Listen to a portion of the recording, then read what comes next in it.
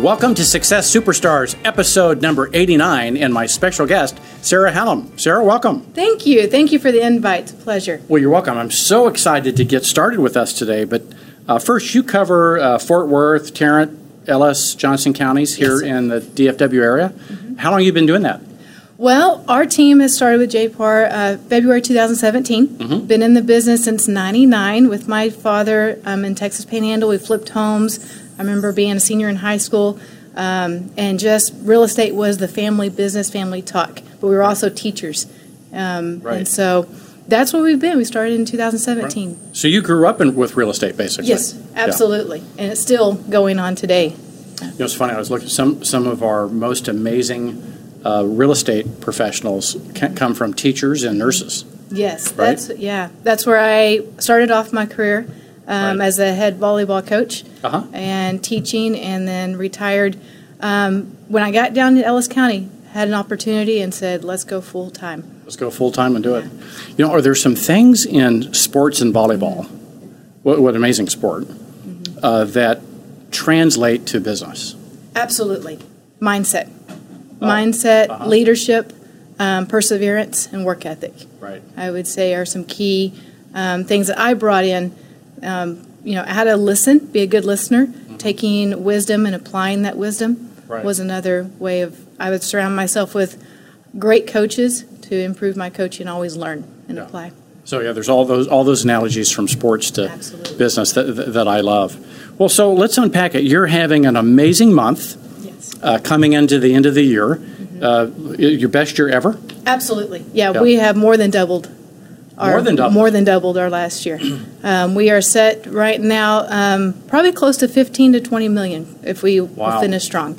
So not if, but when. When. Yes, that's a good, when we finish strong. I did my numbers and when. Yes. There we go. So what do you attribute? What adjustments did you make? What things did you change in your business plan from last year to this year that allowed you to double? I don't know if I changed anything. I just made it better. I knew where my sources were coming from. I knew what was working for us. I knew when to hire and fire the right people. Right. And then I just went and loved on people and provided a service. I think it just is making sure we're always thinking outside the box and doing things that maybe not everybody else is doing. So you in a sense didn't change a lot. You just got more focused. Absolutely, yes. And I love what you said is you knew what was working and did more of it. Yes, that's absolutely. Yeah. That's true. So how do you primarily generate your business? Do you cold call? Do you referral? Do you have a combination of those? What? Sure. We are heavily referral based. We love to have a niche of Homes for Heroes in providing service, which we know that teachers and police officers and firefighters are loyal. Right. As well as they're a great source of referral. So I always look at people when I have a conversation, maybe not doing business with that certain person, but looking at people as an opportunity of extension. So when I look at someone, I'm selling myself to you, but I know that you're going to touch 10 to 20 more people, so I look through you. Oh, what a great outlook. So you're looking at the long-term value, particularly of every relationship in a sense. I mean, I know it's not just money, it's a relationship, but in terms of the business component, there's a long-term value of every relationship. Absolutely. It's not just a transaction. Never. Yeah. Yeah. I was taught with my grandfather being a farmer and my other grandfather being a preacher and my dad still being a teacher by choice, but in real estate, self-made millionaire, by giving the shirt off your back and don't expect anything, and you'll be blessed in return. Right. You got a preacher, teacher, and a farmer. There's nothing like it. There you go. You got it all covered. I do. Yeah. Yeah, and saw it daily and still live it daily, what they taught me. So those things they taught you, like what are the key things that you've carried forward? That work ethic is a daily mindset of you've got to get up, you got to sow the seeds in the farmer and know that you've got to cultivate them and love on them, and it takes time. And that if you expect it quickly in this business, you're probably going to be disappointed. Right. So I learned that when we cultivate and love on people, your blessings will all of a sudden be in the next month and months to come, and you see all your work. And you have to be patient in this business. And so if you expect it quickly, it's really difficult sometimes and frustrating. And Sarah, for me, that's so important because I see so many folks, they get a lot of business and then they stop they stop sewing, and then they have no business, and so they have this up, down business. You've been able to more normalize it. Absolutely.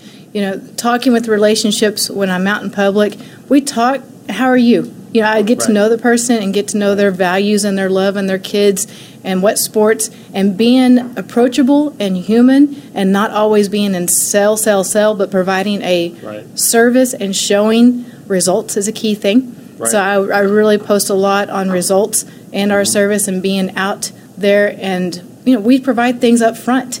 Investing in your business. I thought with JPAR, the first thing that I heard JP say back when I first joined was swag. And I've always said that set really home to me, because spend money and invest in your business was something that I didn't quite understand, but I knew I had to do. And then having a work ethic, attitude, and game, that naturally came with being competitive and coaching.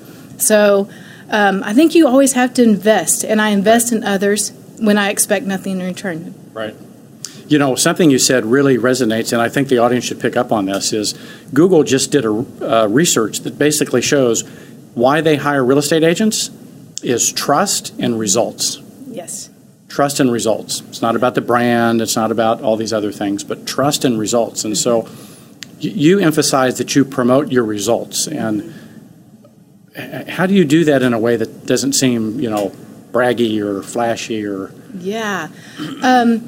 I post with just talking about it, and we did, one comes into mind. It was a canceled listing that we have in a specific subdivision. Right.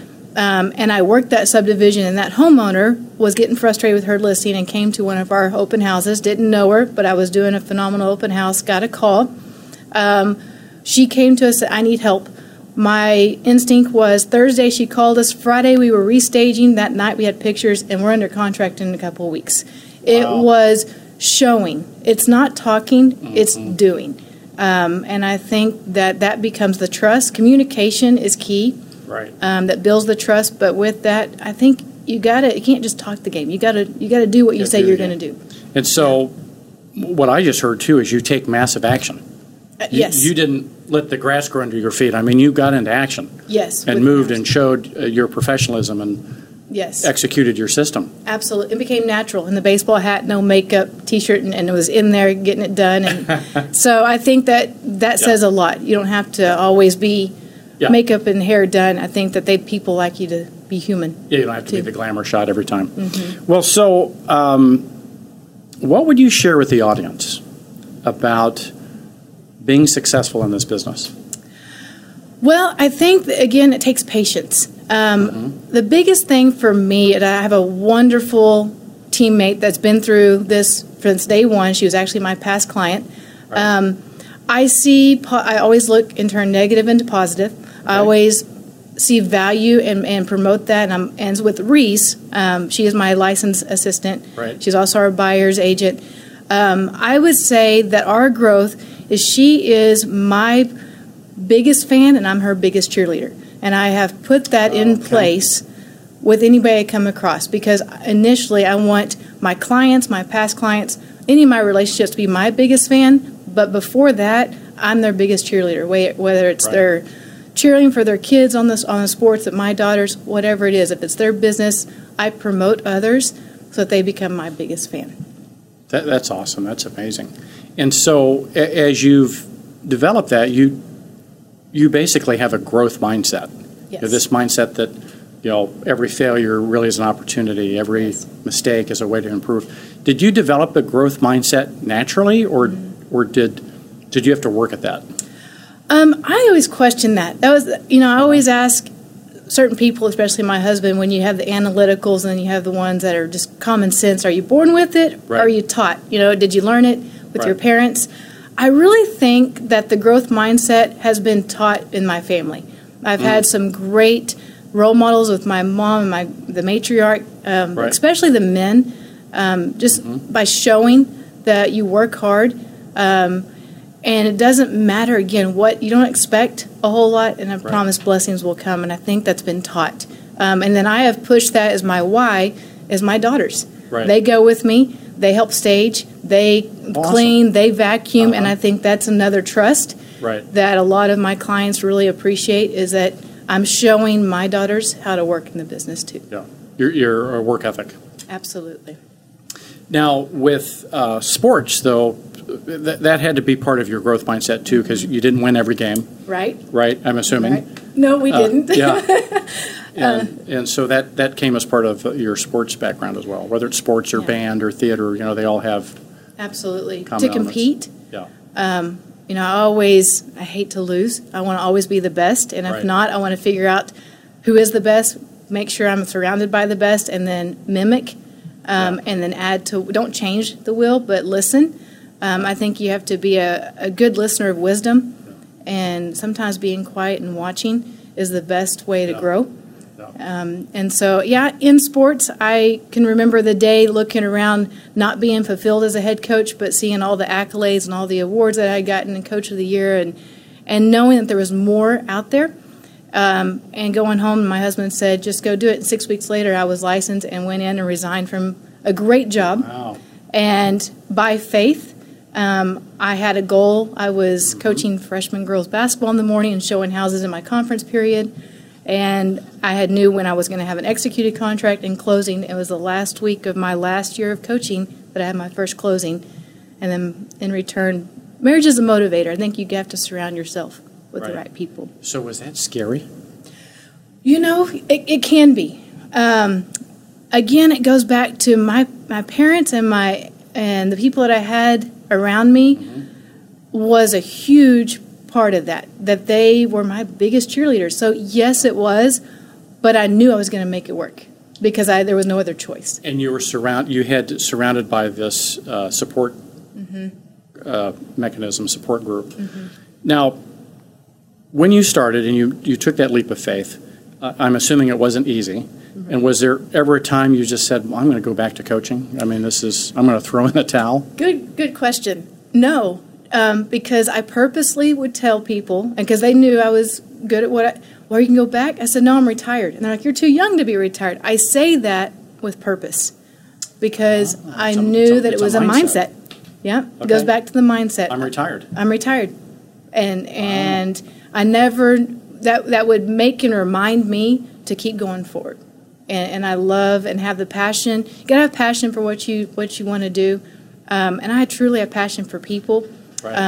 This career has made me younger, control of my time. I look at being able to be a better mom and a better wife at home. And then also it creates opportunity. You know, when financial teachers do things, but maybe the financial's not always there. And so, I'm retired. You're retired. I love it. What a great mindset. I'm retired. You know, it's like Cortez, burning the ships in a sense. You burnt the ships. There ain't no going back, right? Not going back. Yeah. Well, so I've really enjoyed getting to know you a little bit and sharing your story. As we wrap up this episode, is there any last-minute words of wisdom that you want to share, anything that we didn't cover that the audience would get value from? Yeah. I would say look at everything as an opportunity, whether it's negative, whether it's positive.